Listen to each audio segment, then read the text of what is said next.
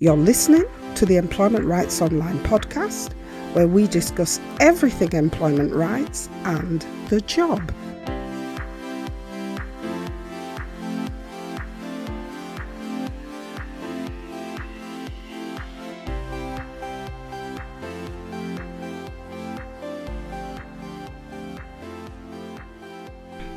Hi there. We hope you are getting to know your employment rights. Your rights would be really happy to meet you and work with you. The Employment Rights Online podcast is a podcast for employees and all types of workers. And if that's you, the information in our podcasts is written with your employment rights in mind. This podcast is written from an employee and worker's perspective. As usual, we welcome your comments and questions, and we would love it if you would like, share, and subscribe to this podcast so you don't miss a thing. Finally, you can find all our support and help information at the bottom of the show notes where you're listening to this podcast episode. Just hit any of the links and you'll be taken straight to our help pages. So this week, it's a bit of a long session. We were asked a question by one of our listeners after last week's podcast episode. Our listener is worried that they are going to be sacked because they had put up a post on social media about their bullying boss, which had drawn a lot of support from their friends and followers who criticised her boss. And now the employee is worried that her boss will find out that other people were saying negative things about her boss, and she's now worried that she's going to be disciplined or maybe even lose her job for putting up the posts.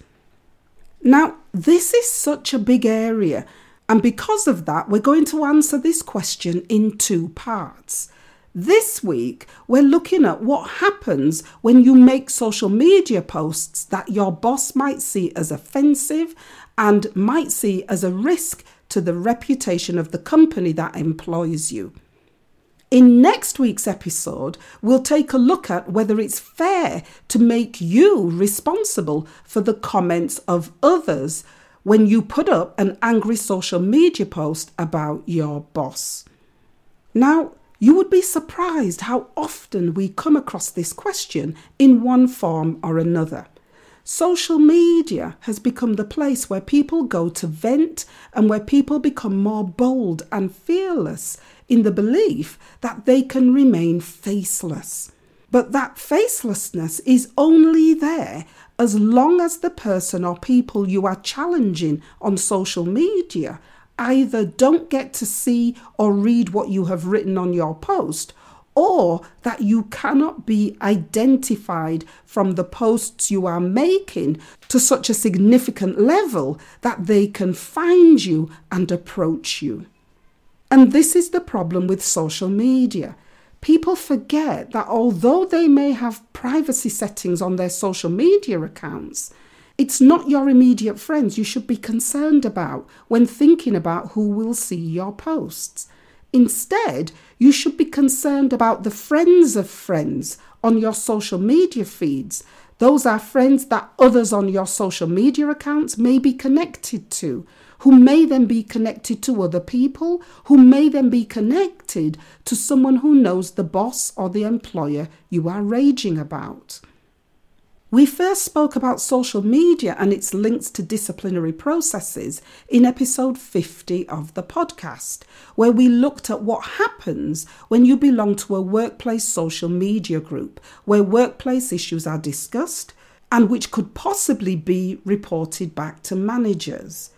We'll put a link to this episode in the show notes where you're listening to this week's podcast episode in case you want to revisit that episode. So the answer to this week's question about whether you can be sacked because you've posted negative comments about your boss on social media, the answer to this question is, it depends. It very much depends on your workplace social media policy.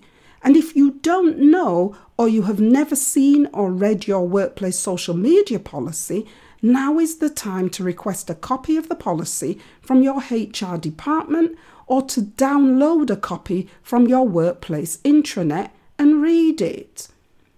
Every workplace policy is different, and what you can and cannot do in terms of your conduct and social media use is set out in that policy. There are no employment rights that specifically cover social media. Instead, what employment rights you do have relate to how your employer must treat you, even if your employer is angry with you, and even if your employer believes your conduct on social media makes you the worst employee in the business. And you'll remember this was the subject of last week's podcast episode. So the key to what could happen about social media posts you make lies in what is contained in your workplace social media policy. And to demonstrate how important this is, we're going to refer back to a couple of cases that went to Employment Tribunal.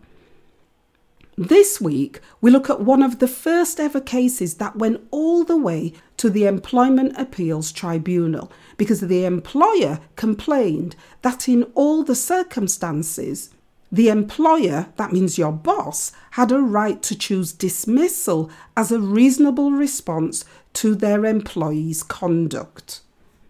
In the case in question, an employee was eventually found to have been fairly dismissed for posting offensive comments on his personal Twitter account. The case was Game Retail Limited versus Laws, Laws being the name of the employee. The case came to tribunal in 2014, and in this case, there was a social media policy in place about responsible use of social media. Now, most of the game stores which came under Mr. Laws' responsibility had their own Twitter accounts, and one of Mr. Laws' roles was to monitor the Twitter feeds for inappropriate content from store employees, as well as overseeing fraud, theft, and losses of stock from company stores.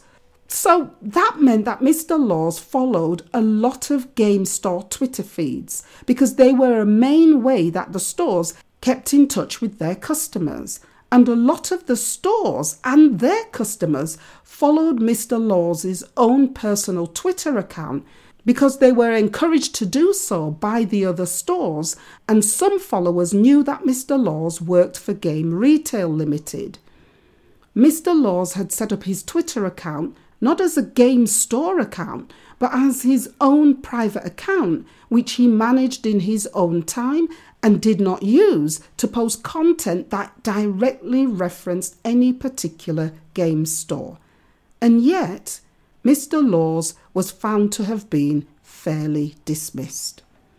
The complaint that got Mr. Laws dismissed was about Mr. Laws making a number of offensive tweets about people that could easily be matched to different customer types of Game Retail Limited, and also that Mr. Laws had done nothing to keep his comments as private as possible, and that Mr. Laws' social media activities could identify Mr. Laws and could also then identify Mr. Laws as a Game Retail Limited employee, which brought with it considerable reputational risk to the company.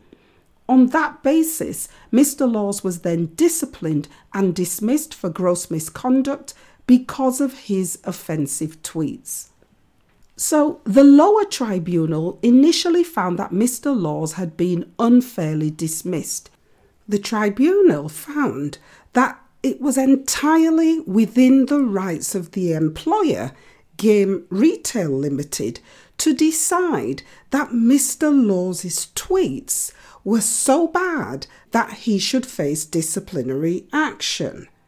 However, where the tribunal disagreed with the employer was in the sanction that was chosen.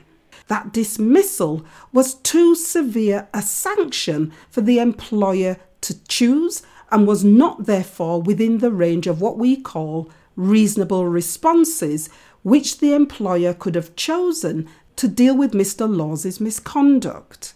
And this was said off the back of the Employment Tribunal's comments that Mr. Laws's Twitter account was his own private account, and that Mr. Laws had a right to freedom of expression, and that none of Mr. Laws's comments were directly related to any particular game store.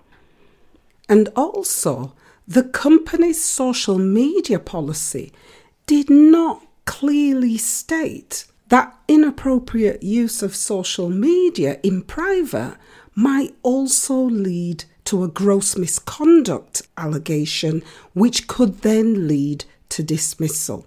The social media policy wasn't clear about that. And so the lower tribunal found that in all the circumstances, Mr. Laws had been unfairly dismissed. But the employer disagreed with this tribunal decision and took the case further. The case went all the way to the Employment Appeals Tribunal on the point of whether it was reasonable for the employer to dismiss Mr. Laws, or whether the employer should have chosen a lesser sanction, like a final written warning, because of the circumstances of Mr. Laws's personal Twitter account. In the end, the employer won the case, with the employer's case being that Mr. Laws's posts could identify Mr. Laws to other stores and therefore to the store's customers, some of whom would be offended by his comments and could easily attribute Mr. Laws's comments to the reputation of Game Retail Limited, the company. On that basis, the employer felt that the sanction of dismissal was within the range of reasonable responses which the employer could take to address Mr. Law's misconduct, and in this case, gross misconduct, because the employer felt that Mr. Laws, as a senior manager with considerable influence in the company, which carried with it a degree of reputational risk to the employer in everything that Mr. Laws did, well, the employer felt that Mr. Laws had done nothing to keep his comments as private as possible, to limit Mr. Laws's comments from being attributed to the reputation of Game Retail Limited. The employer argued that Mr. Laws's position in the company and the responsibilities that came with it overrode Mr. Laws's right to freedom of expression. The Employment Appeals Tribunal agreed with the company and found that Mr. Laws's tweets were not private, and that Mr. Laws, and therefore Game Retail Limited, could be identified even though Mr. Laws's tweets had been posted from his own personal Twitter account operated in his own time. And on that basis, the employer had the right to make its own decision about how to deal with Mr. Laws's conduct in line with its own company disciplinary policy.